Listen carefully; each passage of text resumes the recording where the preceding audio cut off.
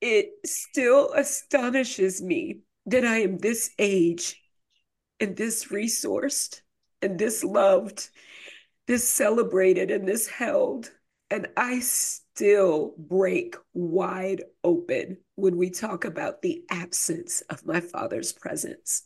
December 25th, 2018, it was our first Christmas in our new $1 million home. I checked all the boxes that promised me real freedom. I had a booming business, raving fans, money, assets, and yet I was still sitting there on the couch pretending that I was watching that Christmas movie with my family while I was choking down the poison of anxiety. I still felt like that desperate kid who would take her clothes off for money, the kid who nearly overdosed to try to prove her worth to her friends, the kid that got pregnant at 19.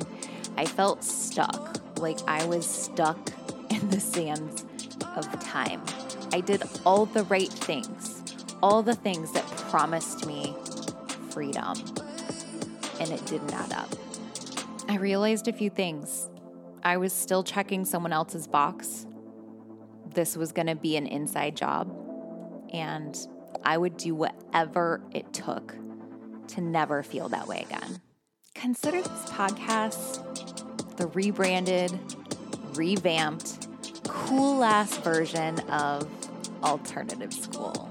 Alternative School for the unruly entrepreneur. This is for the innovators, the creators, the world changers, the service-minded, and those who want the details on how to create a business that really, truly, finally, fucking sets you free. I'm your host, Andrea Crowder, and welcome to the Unruly Entrepreneur Podcast. Let's go to the show.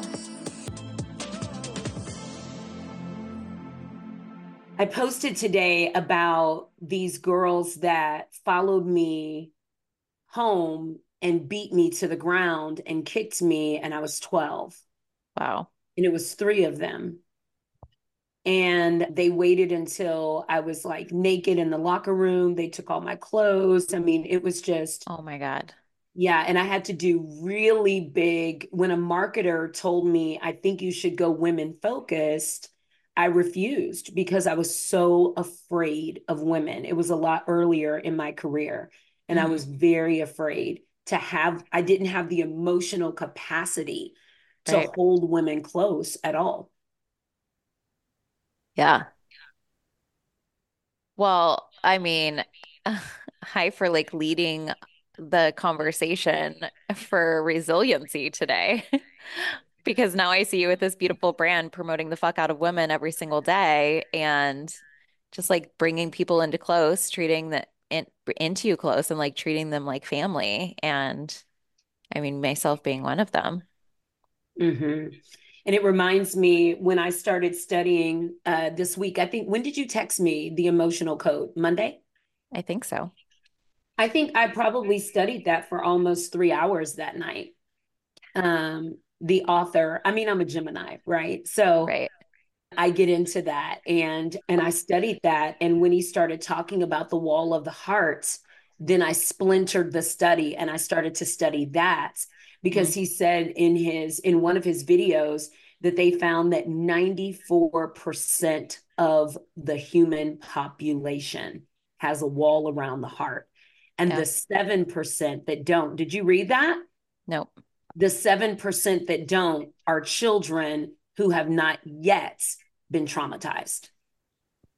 Hmm. Or the 6%. Oh, so it must be 93% because he said the 7% that don't. So it's 93%. Yeah. I love this for a direction for our conversation today because I was thinking, I'm like, what else do we have to say on resiliency? Mm. And I think a lot of times we talk about resiliency as a way to build up additional strength and toughness.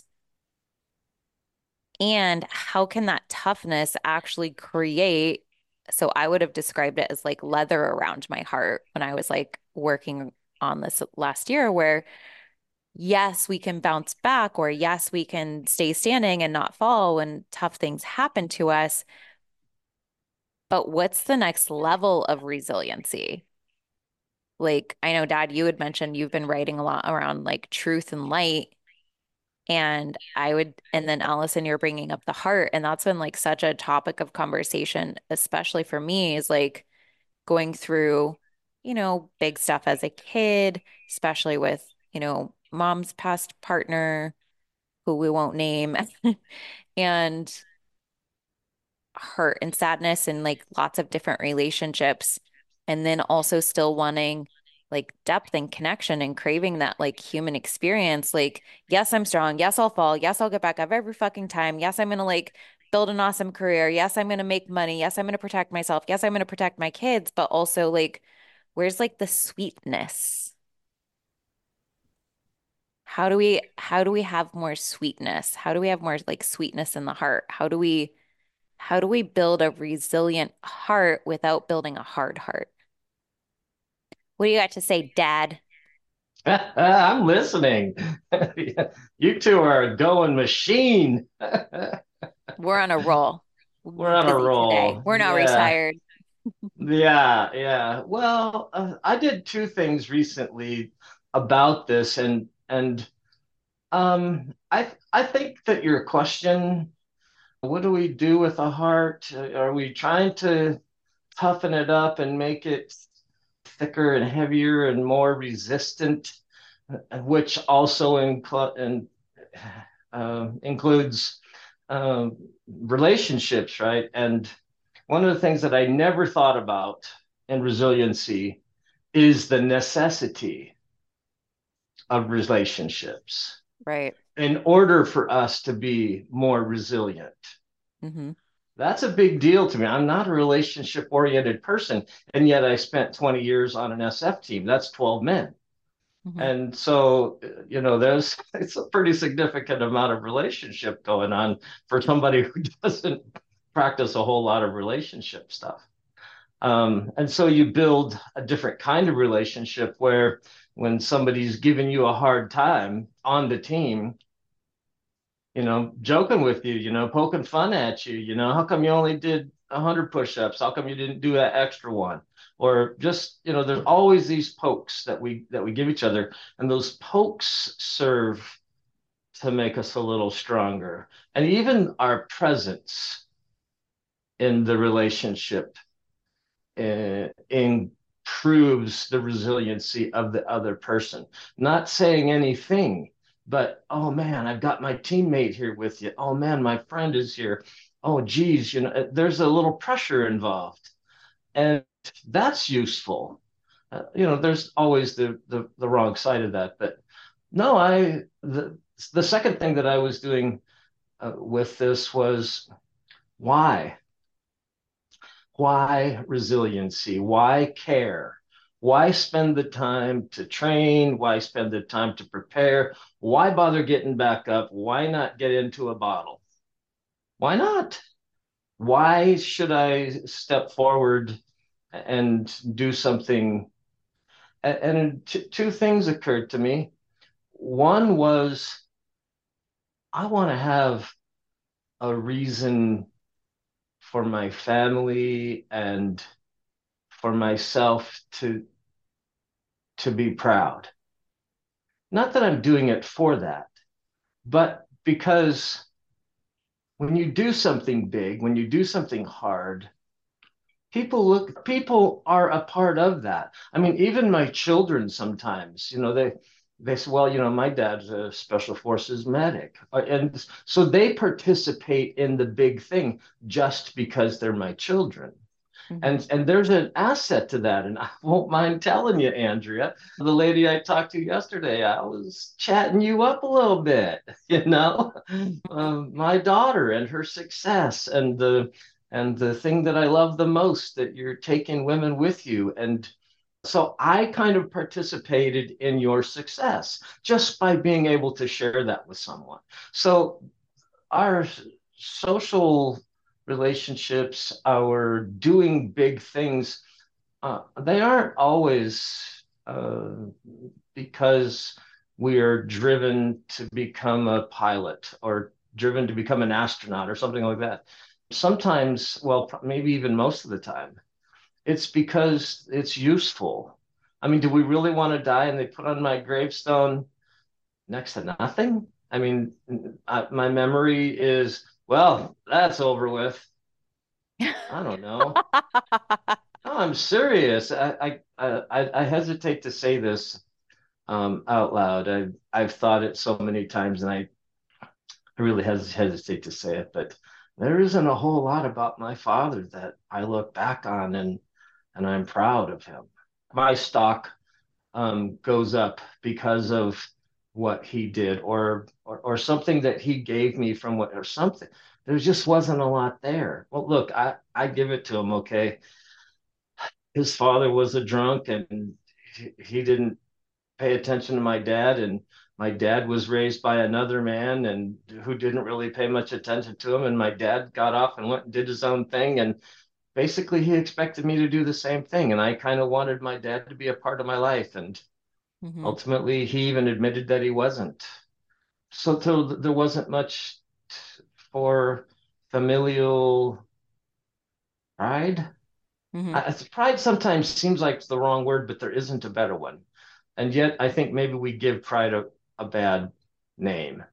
I mean, pride in a good way, where we're proud of our family. We want to be proud of our friends and family.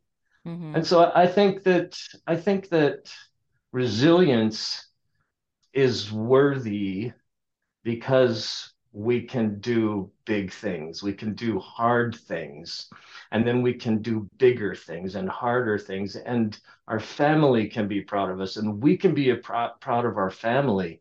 It feels really good, Andrea, to talk to somebody and share the little bit of your story that I can get in a couple of minutes, or Jacob's story from what 0 to 35, and then from 36 on, he's a rock star as a father. It Hmm. took him 35 years to get there, but dang, it was some rough times. And I don't know them all, but damn it, I'm proud of the steps that he's taken and the place that he's at. And so yeah, I think it's worth it as a human being on the face of the planet to do something valuable, look back on it and go, man, I did that. And my family can say, yeah, he did that. Or I can say, yeah, my daughter did that. I think that's valuable. That's what I was thinking about in terms of why resiliency. I thought, resiliency sucks. There is there is nothing fun about being awake for 72 hours straight, humping a heavy rock, um, eating almost no food, and then looking up at my team sergeant when he walks into the perimeter, and I smile at him and say, "Hey, that ruck looks heavy. You want me to carry some of that for you?" So, none of that little smile and fun I had at his expense. That was all I got out of that 72 hours. Let me tell you, that sucked. But the truth is, later it provides something more, Hmm. and that's the reason. I mean, I guess we could, because I'm not in this position now, but when I was a parent, that's a good reason to be resilient, is being a parent, being strong to be able to do right for your children. But then later on, your children are doing right for you, or you're still doing right for your. All those things matter. And so, but I never thought of them like that before. So I guess that's a rambling way to say what I wanted to say. The last part that I got out of that was resiliency sucks, and that's I didn't get much out of it then, but I guess I got more later. Mm-hmm. I bet that's true for almost every moment of my personal where I could say like I was resilient as Mm-hmm. fuck in that moment and I hated it, but here's Mm-hmm. where I Mm-hmm. got more out of it. Right. What came up for Yeah. you, Allison? I saw you having some feels. I definitely have a lot of feels, and I'm so grateful to be in this conversation for many, many different reasons. And Can I just say, by the way, you look gorgeous. Holy smokes. Well, Oh, all I have is that little that picture you sent me, and I couldn't tell if that was digitized or something, but even on Zoom person wise, you're gorgeous. Holy smokes. She is a stunning, alive, vibrant, joyful woman. Joy, joy, joy. For those of you who can't see her, Oh she's my gosh. Allison wore PJs to the party today, and they say joy and joyful everywhere. Yay. Yay. They Ah, do. And I have tears just as you say that.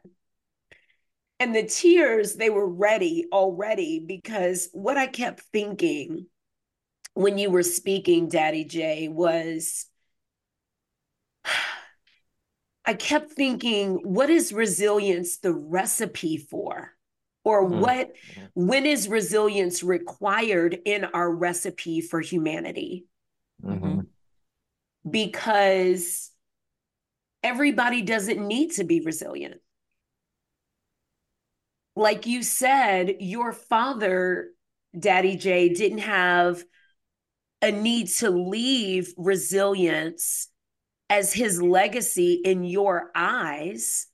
We're not saying he wasn't resilient. He's not here to tell his story, but your eyes don't remember seeing that mhm, because the recipe for human that he chose to be didn't require that.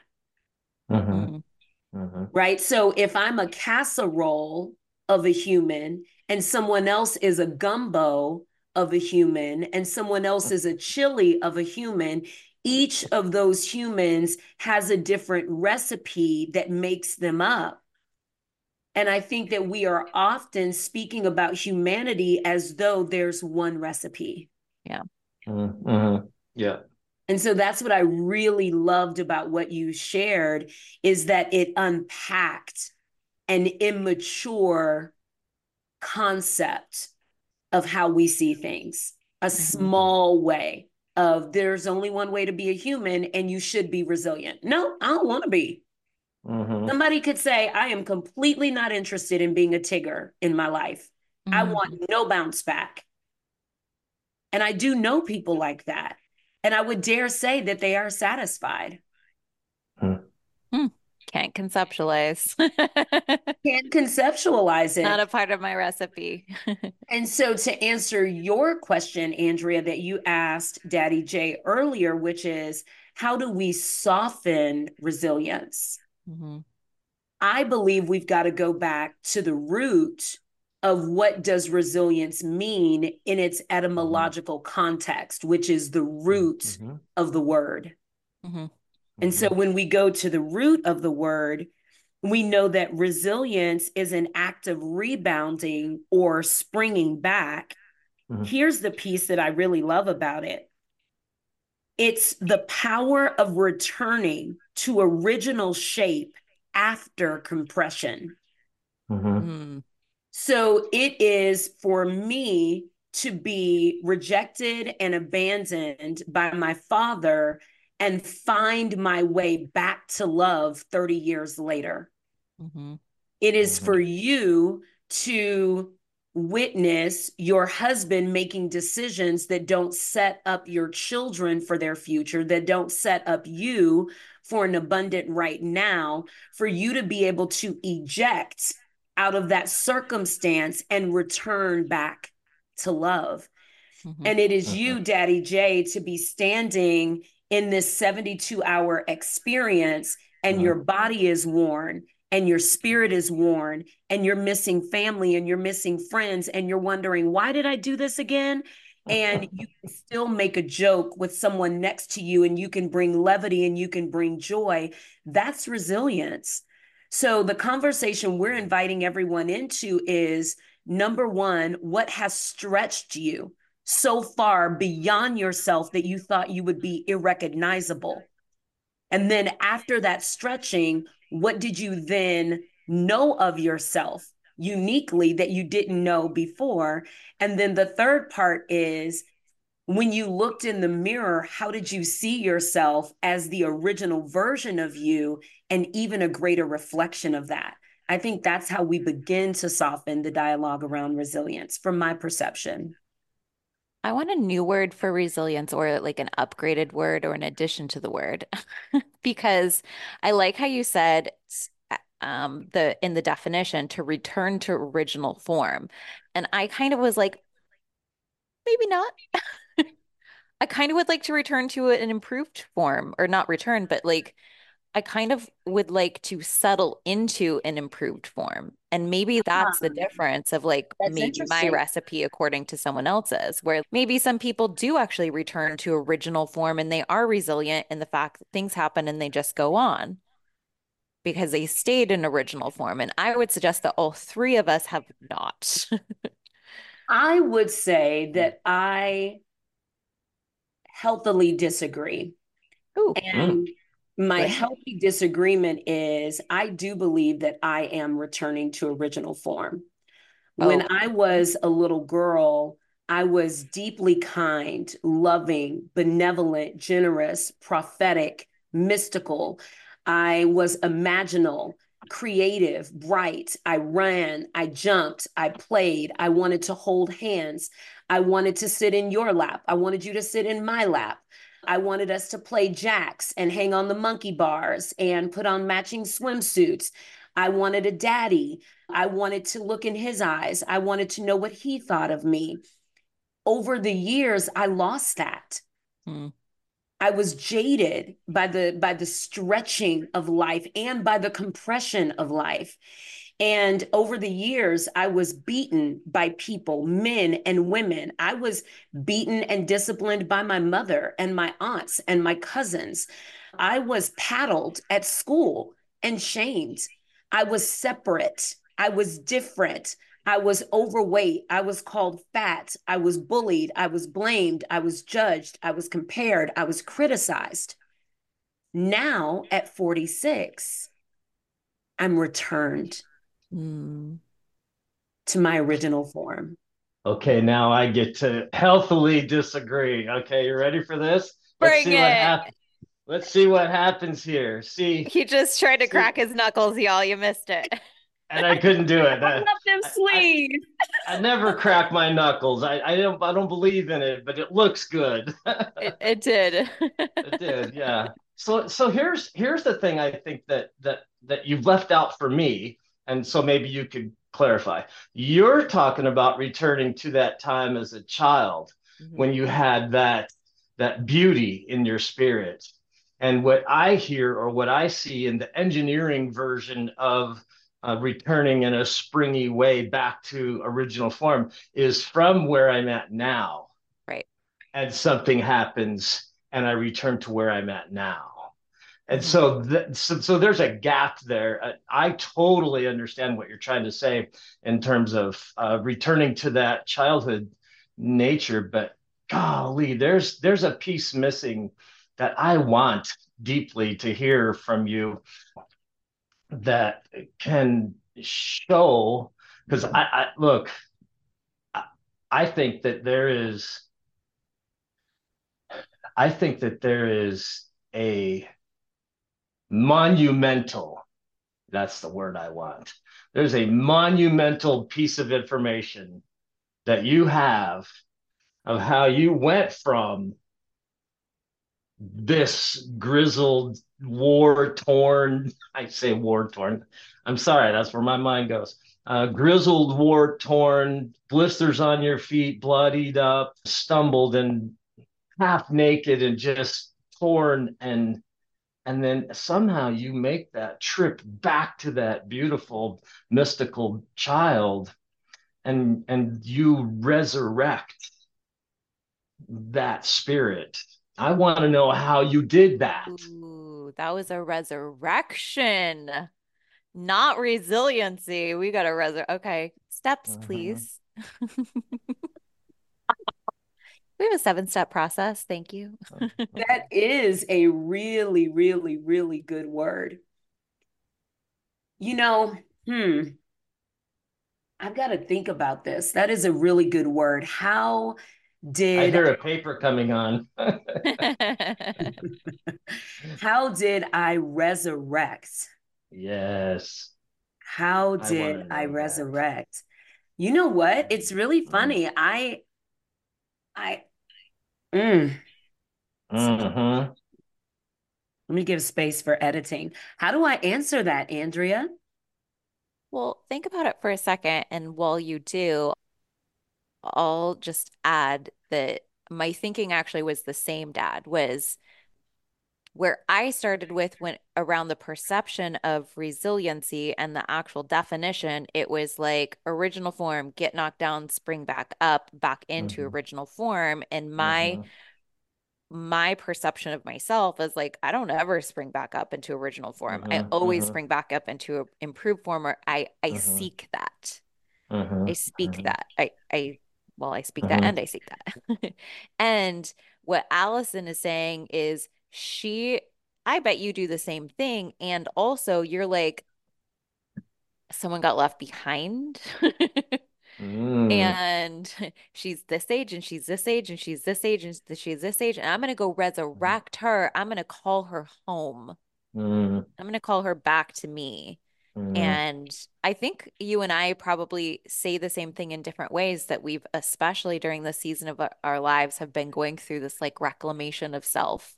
I've talked about that so much since you and I did our podcast together. Even when I did Kate Northrup's podcast, I was talking to Allyson and we are like talking about this reclamation of, and it does feel like I've gone back for resurrected and reclaimed and brought home and created a deeper sense of power, wholeness, and light and bright. And I see your shirt and I'm just like, Christmas tree of like self of that little girl anywhere she was that hadn't made it to this point of my life with me. It wasn't a spring, it wasn't a go down and spring back up for her. It was like I'm going back for her.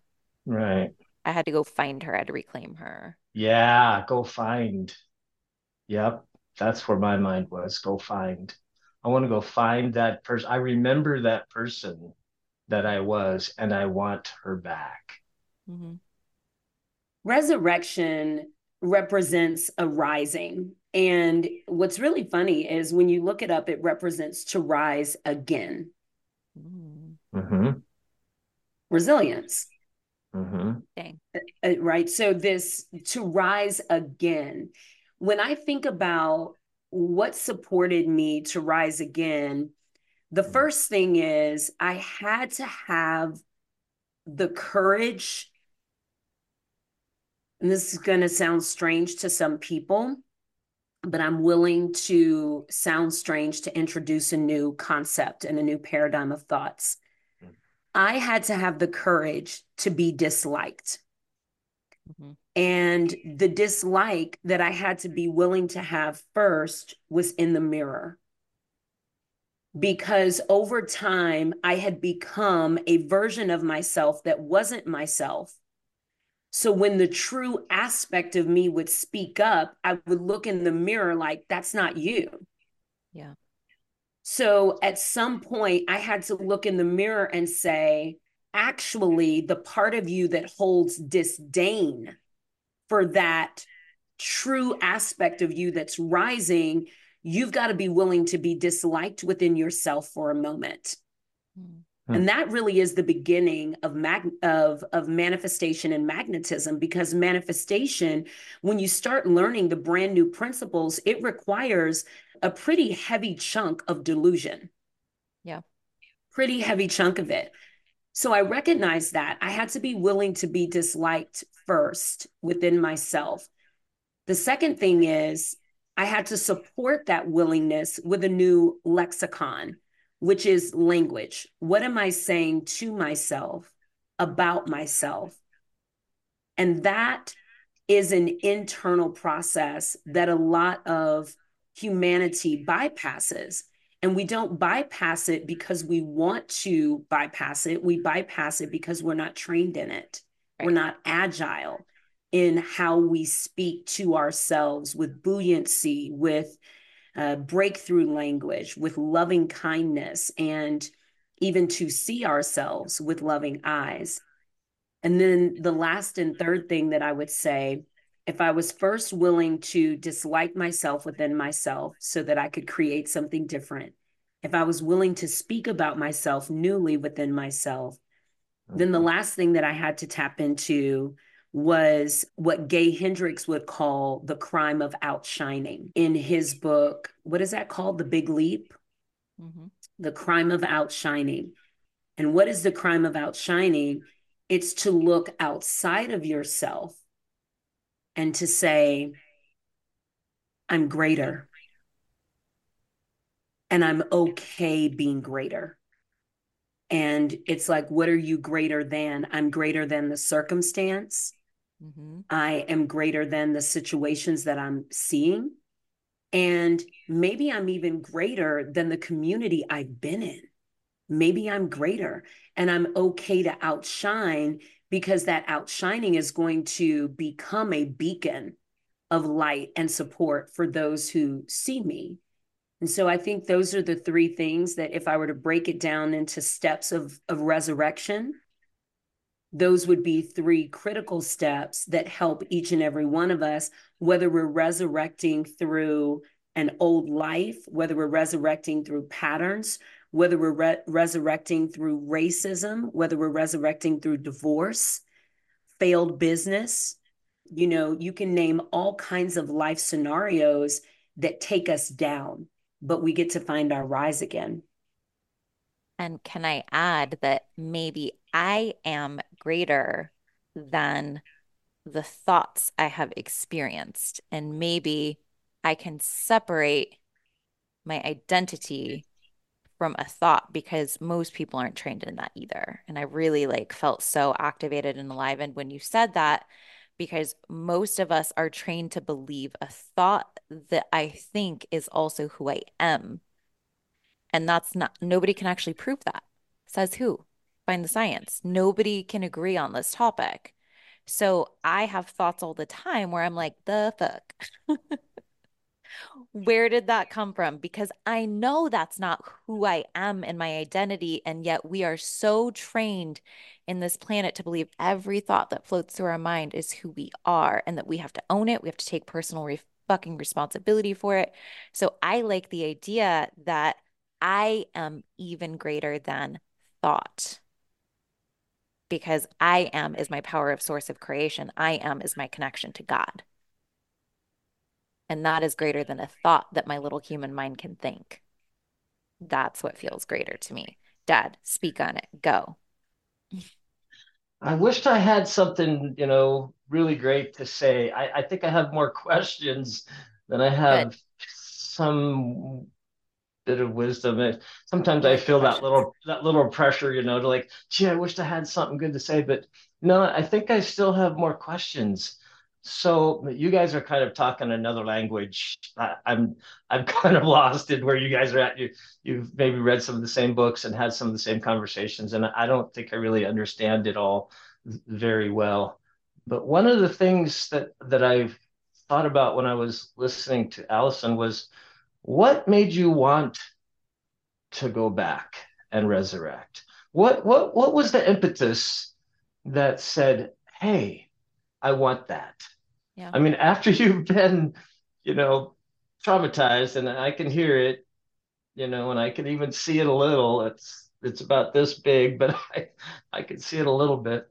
What makes you want to go back for that? Well, I mean, that seems like it puts you in a place of risk and something in your heart and in your mind and in your body said, I don't care, I want that. And I want to know, this is my curiosity, what was it that made you want to take that risk? I love that you asked me that question. I was actually talking to my sister about this last night because she mentioned a former mayor to our city and she saw him and he was voted in 1981. And my sister said to me, "You will not believe who I saw." And I said, "Who?" And she said, "Mayor Cisneros." I said, "Our Mayor Cisneros?" And she said, "Yes." And I said, "Wow, as kids, we had such pride for our city. And we had play voting and we voted and we were so excited to vote for Mayor Cisneros. We marched for Mayor Cisneros. And I remembered that. And I was born in 1977. So that's a very young core memory for me. At the same time, my older cousin was becoming the first Black state representative for Texas and female. At the same time, my mother was working for a nonprofit where there was a Black female at the helm of that was building a restorative project for Black leaders to have an entire inner city in San Antonio. At the same time, Martin Luther King's Day was being um, accepted nationally. All these different things were happening in my little young reality. And I'm looking around, and this is also happening when my dad is in prison, my mom and him are figuring that out. My mom is working 3 jobs and Wow. figuring that out. We're moving around different places because my mother is trying to financially stabilize us, which means we're changing schools, changing communities.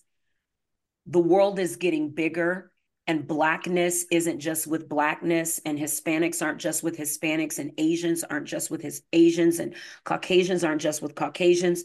So then we move and we start seeing life, differently. All of those things were happening, Daddy J. And what my little mind thought was, I really couldn't see the drama between my mom and the busyness and all of that, because all I could see was these people doing great things. We're Mm-hmm. marching, we're voting, Mm-hmm. Mm-hmm. we're building communities, we're rallying, we're Mm-hmm. organizing. And that's actually who I've become. I've become all of those things because as a young girl, all I saw over and over again was life matters. Your voice matters. My great Mm-hmm. grandfather founded 4 churches in San Antonio, Texas. There's a statue of the Reverend Dr. Martin Luther King and my great grandfather in that city today. So, those things, everybody just told me all the time I mattered. They told my sister she mattered. They told my cousins they mattered. These new generations, once we got into the 90s, I started to see this degradation of mattering, Mm-hmm. especially in my culture. So that's what gave me that resilience to go back and get myself and to build this Mm-hmm. voice of truth. I've always had a deep, raspy, commanding voice, but now my voice has authority because it has that resilience, it has resurrection, it has rising in it. And so when people hear it, they're like, oh, they stand automatically when they hear it because it commands them. And that makes me happy. That gives me sensations of purpose. So, to answer your question, I Mm-hmm. saw it in my core memories. And even though abuse and trauma and drama came after that, divine order ensured that before I was 7 years old, I was tagged with, you're great. So you at a later age, and I don't know because I don't think you really said, but you at a matured age, looked back at your greatness and said, I want that, and it's worth the risk. I can't even ever say that I've assessed risk when Uh, it came to my greatness. It uh, felt like a non negotiable. It felt like why I was born at all. Purpose. That's what I heard. And yeah. I think that that's what I resonate with the most personally when I think about my own resiliency is Mm-hmm. I love I love the uh quote by why can't I think of his name? He built Apple. Steve Uh, Jobs. Thank you, Steve Jobs. I love the quote with Steve Jobs, if the vision is big enough, it will pull you, right? Like you don't, and mm-hmm. this is I feel like what my brand always comes back to is like the the energy of desire, not even discipline. Like I don't even think you need discipline anymore. I said that on stories the other day. I was like, how about devotion to the desire? And discipline is rendered unnecessary. And I look at that North Star of like my purpose, that thing that like alivens every cell inside of my body. It awakens me and it makes me want to go back. It makes me want to be wholer. It makes me want to have more potency. It makes me want to have a longer battery life. It makes me want more mental clarity and like more of all of the faculties and the resources and the tools that I have access to in my body and outside. I just want like all of the resources possible that I have access to right now in order to continue to move me towards that North Star. It's that purpose. I agree with you. Like, I don't even feel like I ever had a choice because it is like yanking me forward. It is like a divine order that I wouldn't want to Mhm. deny because it feels so true and correct. Oh, wait a minute now. We're starting to get towards, well, it sounds like we're starting to get towards a recognition of the spirit that not only can't you deny, but you want it. It has, there's a, I'm going to say familial, uh, there's a, there's so many words. I'm having a hard time picking the right one because you use the word drag and you both have said language like that makes me perceive something greater than myself that's attracting me. Use the word magnetic or magnet or something that's attracting me in a way that I can't overcome and I don't want to. Right. And when I use the word drag, like how I see it in my head is as if like you were like, come this way, and I'm five, Right. and Right. you're like a big Yeah. human, I'm a little human, and you're like, come Yeah. this way, it's gonna be so exciting, it's gonna be so good over Mm, here, but your legs are uh, longer than mine, and you're kind of yeah. dragging me because I just don't have the length, not Yeah. because I need to be dragged, I just don't have the capacity to to run as fast as you. Well, that and maybe you don't know what I'm talking about, and so there's, wait a minute, do I really want to go? I don't know. No, So that's not how it feels at all. It feels like no, I can, okay, there's a transference of yeah, like joy and anticipation that I can feel yeah, from you. And yeah, I'm yeah. like, I just can't run as fast as you, but I'm I coming. got you. Well, and that was what I said just a minute ago, is that Yeah. it's something that you want, One. something something is attracting you in such a way, it's so powerful that, well, you almost don't have a choice. It's There's a your devotion to the desire and to the seeking. Yeah. Okay, wait a second. Can you write that down for me? There's a devotion to the To the desire and to the desire. seeking of it. Yeah.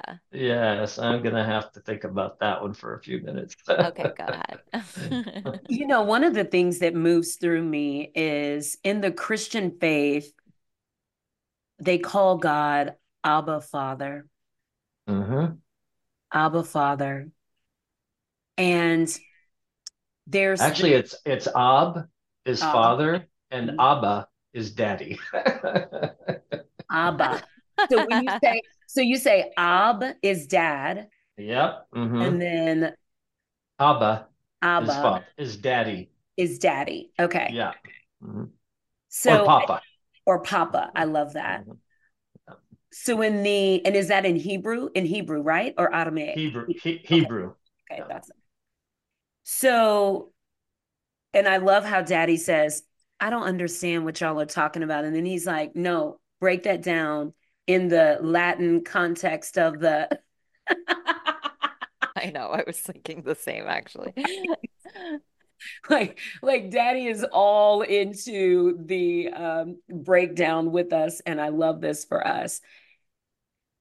Why was that a requirement for Western world to call God Father?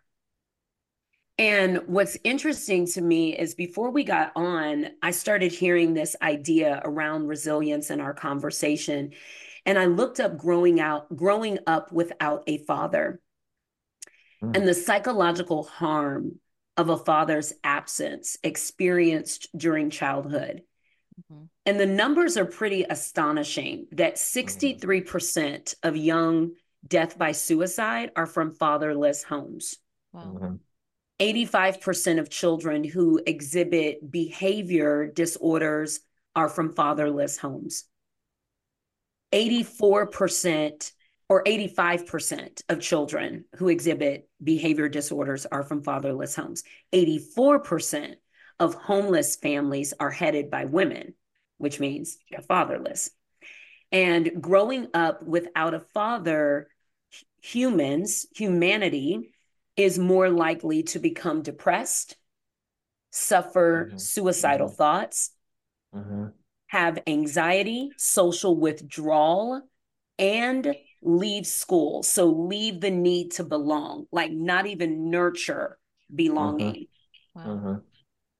And I think that it's so interesting that we have so much fatherlessness that continues to be an epidemic in our society. And it became popularized to call God Father when really when you're in the Eastern cultures, you do not call God Father because you don't have a need to call God Father.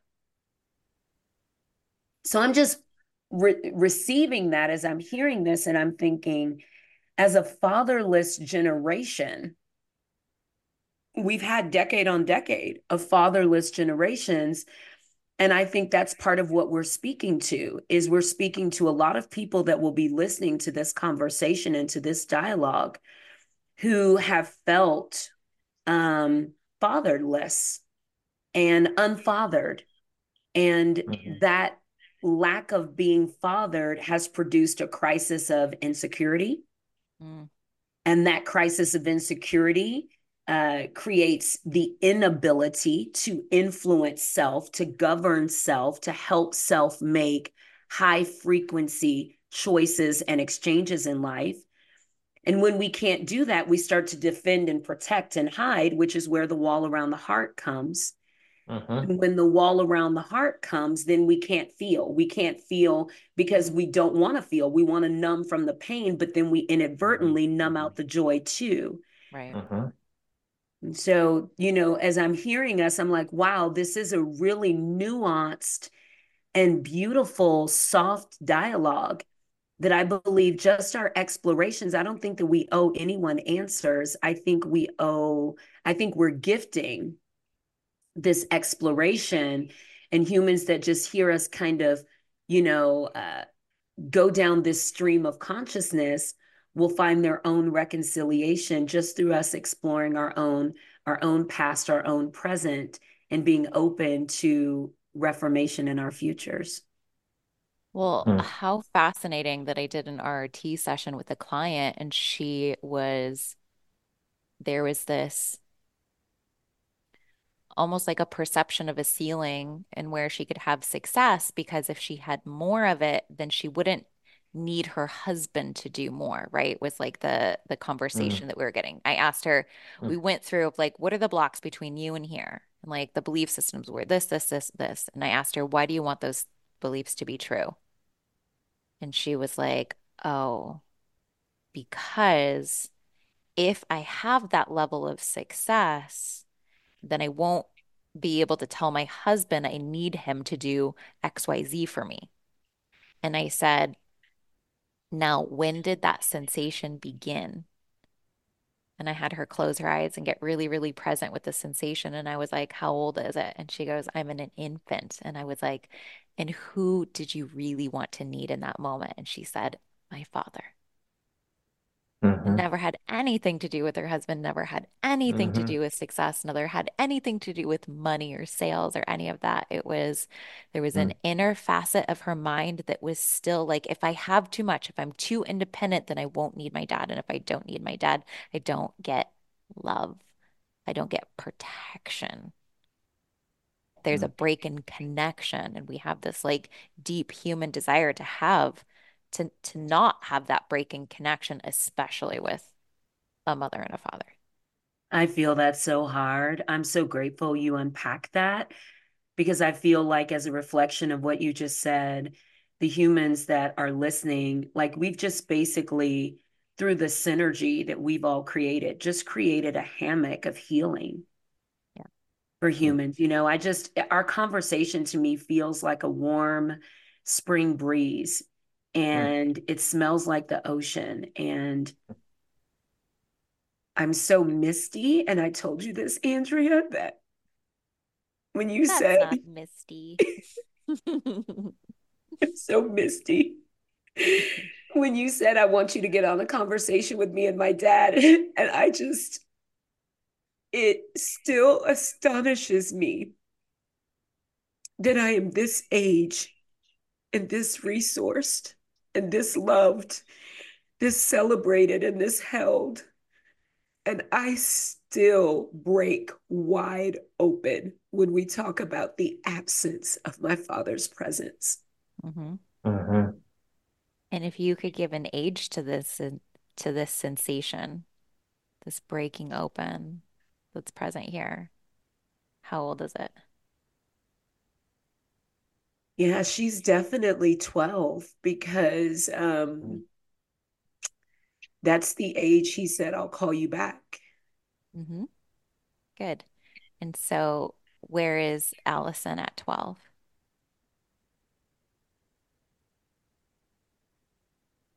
She at home with her mom?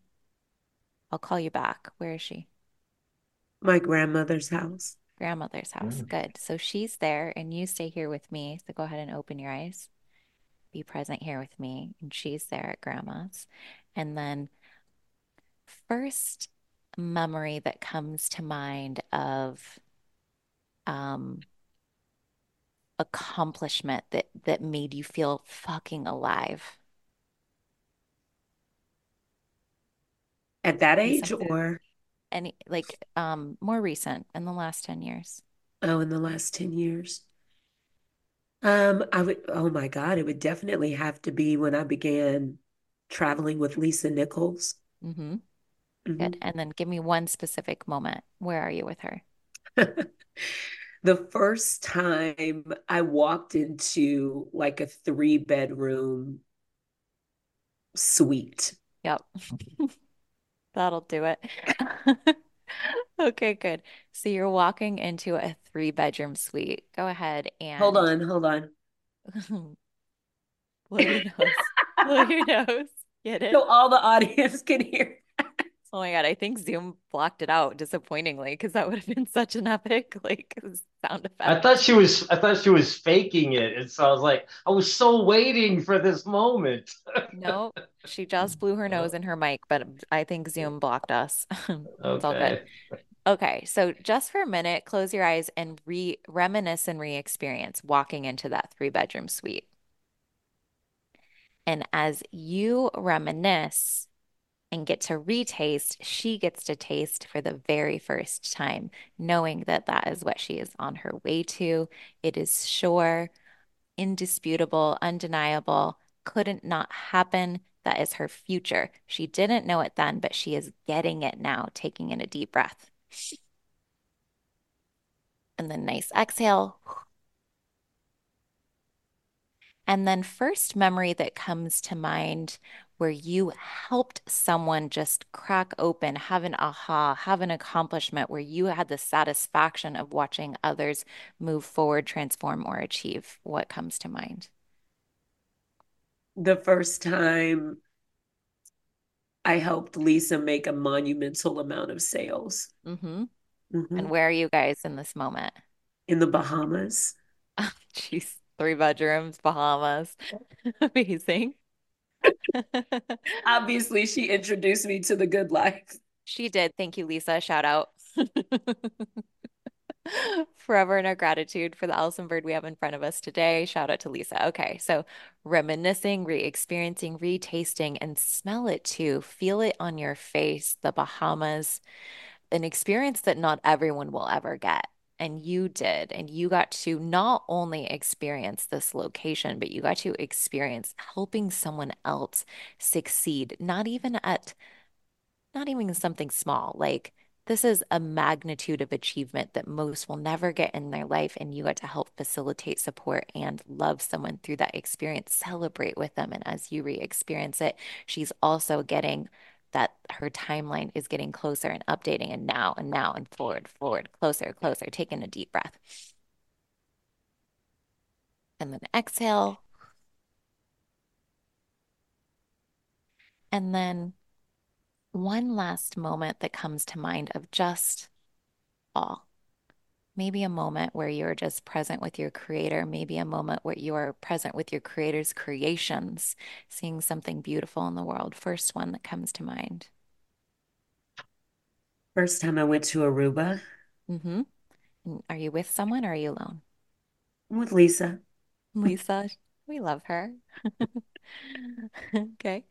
So you're in Aruba. Are you on the plane, getting off? Are you in another three-bedroom suite? The government of Aruba comes to greet us as we deplane. Amazing. And Okay. there's like bands and music and like we bypass all of customs and they're like, you're here. It was Well, one of the, that's the special part. You bypass customs. but what was really beautiful was right when you walk out, you just see like a world you've never seen before. You can literally see cleanliness of Yeah. the air. It's Mm. just astonishing. Beautiful. Okay, so as you re-experience that, you reminisce, you share that story, we even get to experience it with you. But what's more importantly is that she does too. That is her future. It's sure. She tastes it, she smells it, she experiences it, she knows it's hers. She's claiming it for herself. It is hers. It is now, now, now, clean, clear, and free. And take in another breath.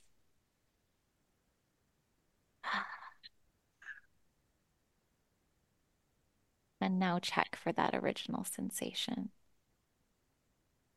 It feels different, huh? Reclamation, my friends, reclamation. Hmm. You know what I saw right away? What? My grandmother had this phone that was attached to the wall because that's where phones used to live. Yeah. And I really don't know if that's where I was talking to my dad. It feels like that's where I was because I remember it had like 100-foot cord so you could walk all around the house. Hmm. And for the first time, I saw that phone like hung up, Yeah, like I'm not standing there holding it. you're not. Y'all can't see it. I'm sure you can hear it. I have no idea how much of this will make it to the episode, but the level of snot that is connecting my lips as I cry this hard with this much liberation in my body is astonishing. And the Yeah. other aspect is that there has been a pain in the right side of my back for Mm. I don't know how long, and it would come and go with just these waves of discomfort. And it just literally decreased to like almost negative in pain. And I'm blown away right now. Definitely didn't Mm. think this was going to be our podcast moment. But here we are. I'm But grateful. here we are.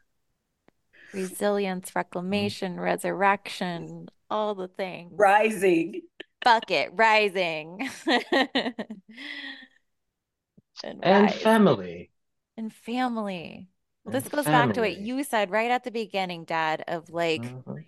we can Yeah. be more resilient. Like there's more power for it when not only do we have people Yes. standing side by side with us, helping us, Yeah. but also we Mhm. have that thing to reach for. Yes. It's It's the support wonderful. and doing it, but it's also the drive and wanting to. Mm-hmm. Hmm. Yeah. There's blessing in it. There is joy. There's peace and confidence. I don't know if I've ever told you this. So this, it might be a little nuance. It might be powerful. I don't know which. But here's the truth. This is biblically true. The devil has no capacity for peace or confidence. The devil can lie to you. He can deceive you. He can take you. He can show you your pride and puff you up like a peacock. But he can't give you peace and he can't give you confidence. So when you go through a moment like this beautiful woman, and she has the opportunity to share this moment and even show or speak the peace that she's feeling right now. Man, I just love that. Such a joy in my heart, to see and to hear and to watch. It's wonderful. Allison's shirt. Her whole shirt says joy. Yeah. Oh my God. You like, wow. Fuck. I mean, literally, we have created a family kitchen table. Mm-hmm. Mm-hmm. And I think that's beautiful. It feels to me, I grew up in the South and we made these cookies called, oh my God, they're made in the Scottish uh, community too. Oh, they're called tea cakes. Have y'all ever had a tea cake? Mm-mm. I've Oh, been in the South a few times too, but never never had never a had. tea cake. It's a No. little bit lighter than a snickerdoodle, and it's not as sweet as a Mm. snickerdoodle. So it's kind of like a taste between, Oh. um, yeah, it's not sugary sweet and became very common in the South. It's bready and cakey and cookie-y. It's all of it together in Mm-hmm. one Mm-hmm. little, anyway, it's called a tea cake. And you have it in the afternoon and you invite your family, your friends over, and you make a pot of coffee and you make a pot of water for tea and you sit. And for anyone who wants something cold, you probably picked mint out of your garden and you let a big thing of tea sit out in the sun so you could have sun mint tea. Yum. And you sit with tea cakes and sun mint tea or hot coffee and you share your heart. And it used to be called like oral history. You would share your oral history, and that oral Mm-hmm. history would give strength and confidence and conviction to the listener, and you would just kind of pass it around. Yeah. And that's what we've done. And I'm in awe of this moment because it feels so ancestral to me. Uh, Mm-hmm. uh. Well, good. I'm glad to be a part of your ancestry. And I can't say it. And You did. Ancestry. I said it. I'm gonna just stop. He Andrea, was did so we talk excited about? when you call him daddy. Do you get so happy when I call you Daddy J? He, Hell yeah, I do. all my friends love him and they want to be adopted by him. Catherine texted yesterday and she listened to his episode last week and she's like, "Can your dad be my dad too?" And I'm like, literally, everyone can have a piece of him. He loves this shit. Mm-hmm.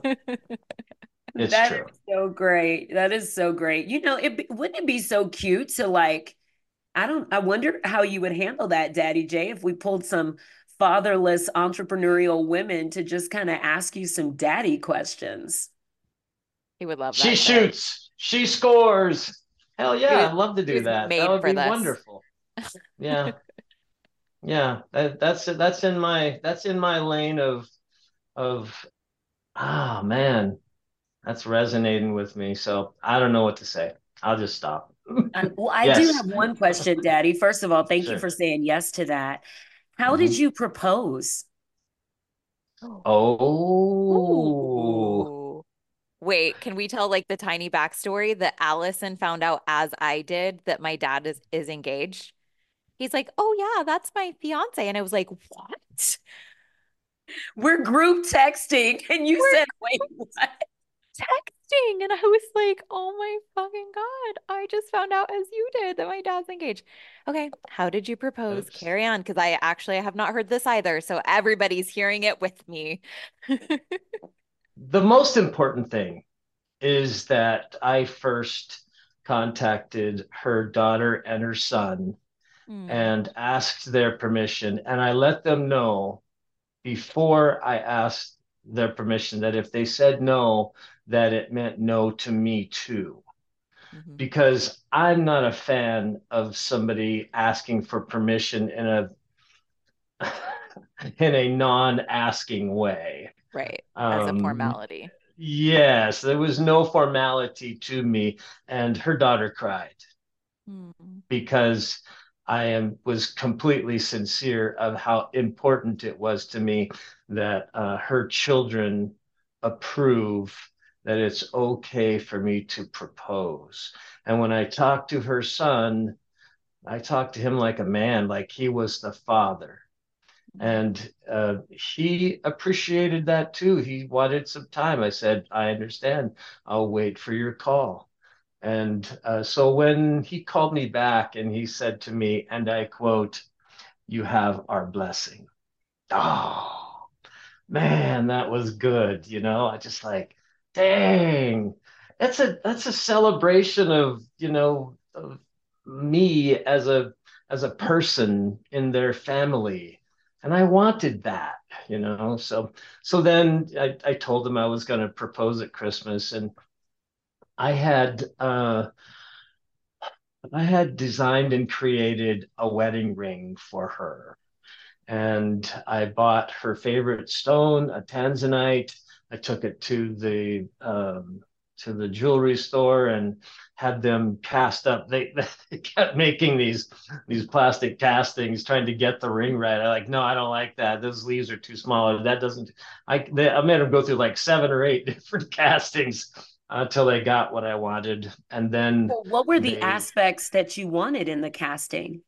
yeah, I wanted it to be organic. I wanted it to feel organic and look organic. And it's a ring, but I wanted it to look like a vine and these leaves coming around. And then at the point of the stone, for the leaves to surround the stone. And then on the side, there were 2 diamonds, one for each of her children, and then for those leaves to be holding the stone. And I wanted that to be an elements that she could connect with and resonate with. I didn't want a typical, diamond ring. We're not 25, we're in our 60s. And but I wanted something that would mean something to her. And so, I finally got it done, and so I got it in a little box. It has a little light looking down on it. It was so gorgeous. And so anyway, at Christmas time, we're all sitting around in our jammies and have had a wonderful Christmas morning. The first one I've had in, several years. I spent the last one with Jacob with his family. It was such a beautiful time for me too. And I said, well, I have one more thing because we had all given our gifts and unwrapped them and stuff. And I said, I just want you to know. And I turned around and looked at her and I said, look, I got nothing to give you except the truth and this ring and a question. Would you marry me? And she was very taken aback and she was pleased. I don't know. Then her daughter says, "Oh, thanks. You overshadowed the whole Christmas. This is your first one, and you overshadowed the whole Christmas." Like, Oh, I'm sorry, but this is the most important thing I've done in a very, very long time. And I want to say something else to you guys about this particular little piece of my life. I was talking to day before yesterday. Yes, Andrea, I'm still sober. Don't even think about it. Doesn't exist in my life. I'm so wait, give happy. a tiny or here, just No, you tell it because I oh, don't tell it the way you do. I'm it's not good at that. it's fine. Okay, so you guys, the very first time I ever interviewed my dad on the podcast, we'll link the episode in the show notes, but we talked about how he had worked with Dr. Connolly around addiction and desire to drink. So you had been sober, but it was still a struggle. It was something that you thought about all the time, and you Mm-hmm. wanted to be Yeah, free of it, like calling to you, right? And so right. I had gifted Temptation and the yeah. temptation, Mhm. right? And so I had booked some sessions with Dr. Connolly for my dad around drinking. And so I was like, wait, this was like a year and a half ago, I think. It's been a minute. Oh, But it's been a long time. Catherine remembered the call and she's like, wait, how's your dad doing with his sobriety? And I was like, oh, I haven't asked him in a minute. And I assumed I would have probably heard from you if not, although who knows, you got engaged, maybe not. I don't hear all the important things, I guess. But I texted my dad and he's like, don't even think about it anymore. Sober is, would you say, sober is something. So like if you guys have Yeah. somebody who's interested in being sober and being free of the temptation of it, RRT is something that's really powerful. So Lorelai, Dad, you didn't know this, but Lorelai and then my team member Kayla, all of us decided we wanted to stop drinking together. Not because we drink a lot, but just there's been no value of it in our life. And Mm. so I haven't had any desire, so I didn't RRT myself, but Lorelai and Kayla both used RRT to eliminate the desire for drinking so that it just feels completely unappealing to us. And none of us have had the desire to drink since then either. So we did that literally Oh, in 20 it's way years. more than unappealing. You are minimizing it and you know it. That's true. It's disgusting. That's the power of RT. What used to feel like something that was a warm friend now feels Uh, disgusting. Right. yeah, don't minimize it because it's valuable. Yeah. Yeah, yeah. Yeah. Anyway, so to go back then, the thing that was the most important to me recently is that I talked to I'm still the VA says, look, you have a propensity to be a drinker, and so we'd like for you to talk with an a substance abuse specialist. So I was talking to him, and then the day after, which is yesterday, I talked to my psychologist again, and I told the both of them, I said, a person has to have a reason to get up in the morning. They have to have a reason to choose. Andrew, you and I have talked about this before, and you said you didn't connect with it at all. It's not a thing in your world, but for me, it's a big deal. A reason to choose sobriety and recovery, not recovery from alcohol. I mean, recovery from my PTSD. Mhm. And I told the two of them yesterday, I said, Deanne is a beautiful person. She doesn't say something that makes me want to stay away from alcohol. No. She doesn't say things that challenge me. Don't shit pointing her finger. No, none of those things. Her nature is so beautiful that I just want more of that, you Yeah. know? There's well, that's a whole nother ball of wax, but that's a beautiful. Oh, there you go. That's a fragrant thing for me, Hmm. is the beauty in her that I get to have. And part of that's because not only, Andrea, do I not even think about drinking, but I've spent 2 years now working towards choosing towards the recovery in PTSD. And I'm able to go out and do things now that I have not been able to do in over 15 years. Wow. And because I was making the choice to do the work, Mhm. to find those things, deal with those things, and let I told you about my circle of what did I call it? Reactivity. What a glorious future I have in front of me. I just can't believe it. I mean, I talked to you on the phone the other day, and he's like, Dad, I can't believe how perky you sound. And like, Andrea, I haven't felt this way in decades. Yeah. Anyway, I'm so happy that I got to share this little part of my life with you all. But in terms of Allyson, in terms of speaking with all you now I'm gonna get in trouble. Okay, somebody's gonna say, "Oh, but I'm not a girl." Okay, stop. I don't mean girl because you're immature. I mean girl because you're springy, you're youthful, you have energy. We're You springy, you're Allison. springy. Yes, You're for springy. springy. Yeah. You're Can you springy. You speak that have to my youth. You have skin? energy. You have the fragrance of those flowers that I love so much.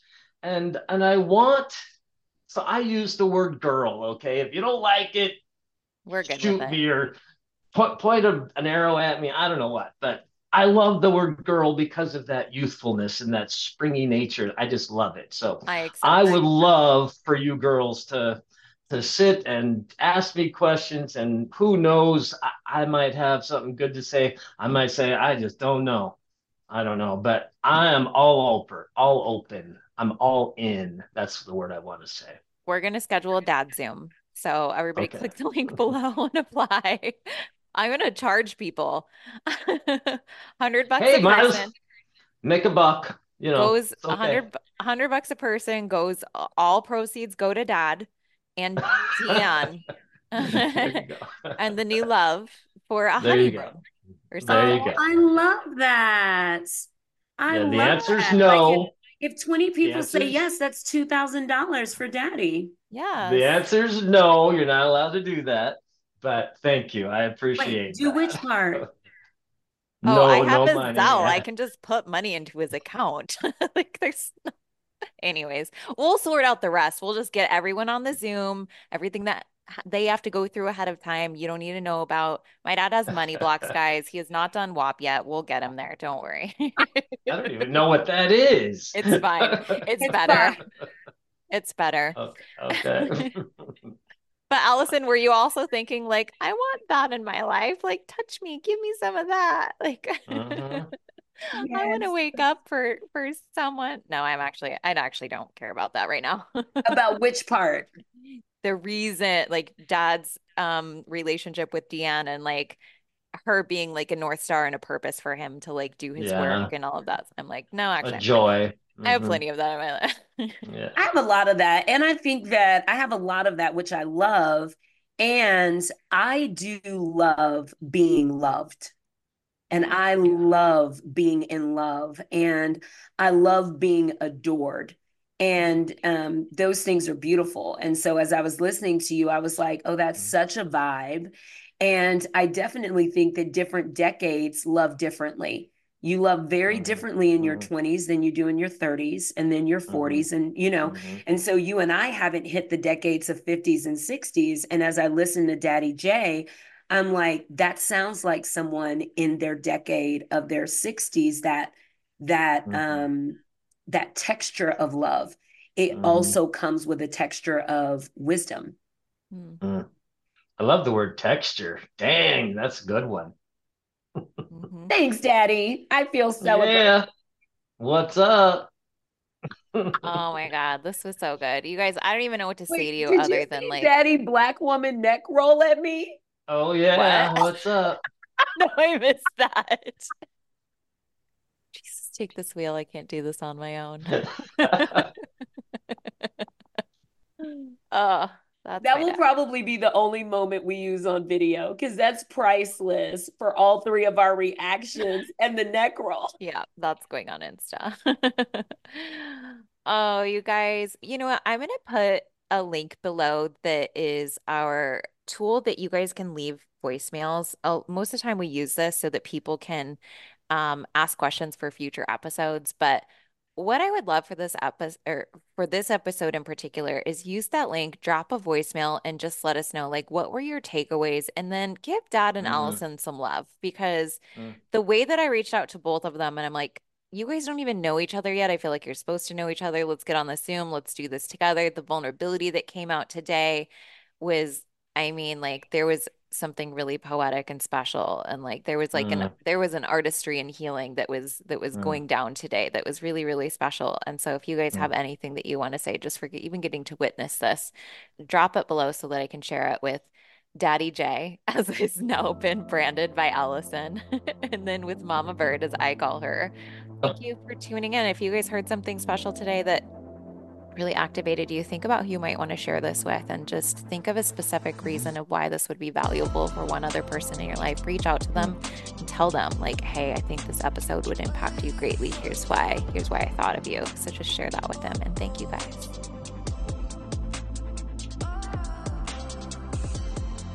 Hi, this is Lorelei, COO of The Unruly Entrepreneur.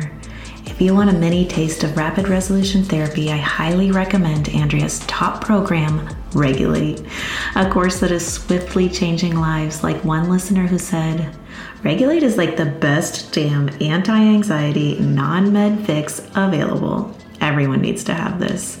Thank you for creating something so healing. And another who said, I woke up to the biggest weekly paycheck I've seen in over a year, and I was like, wait, that felt easy and seamless. What was different? And immediately I was like, yep, it was Regulate. 100% it was.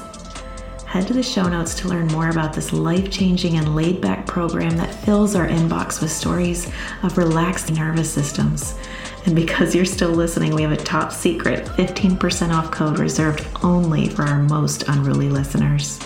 Thanks for listening, friend. We're so glad you're here.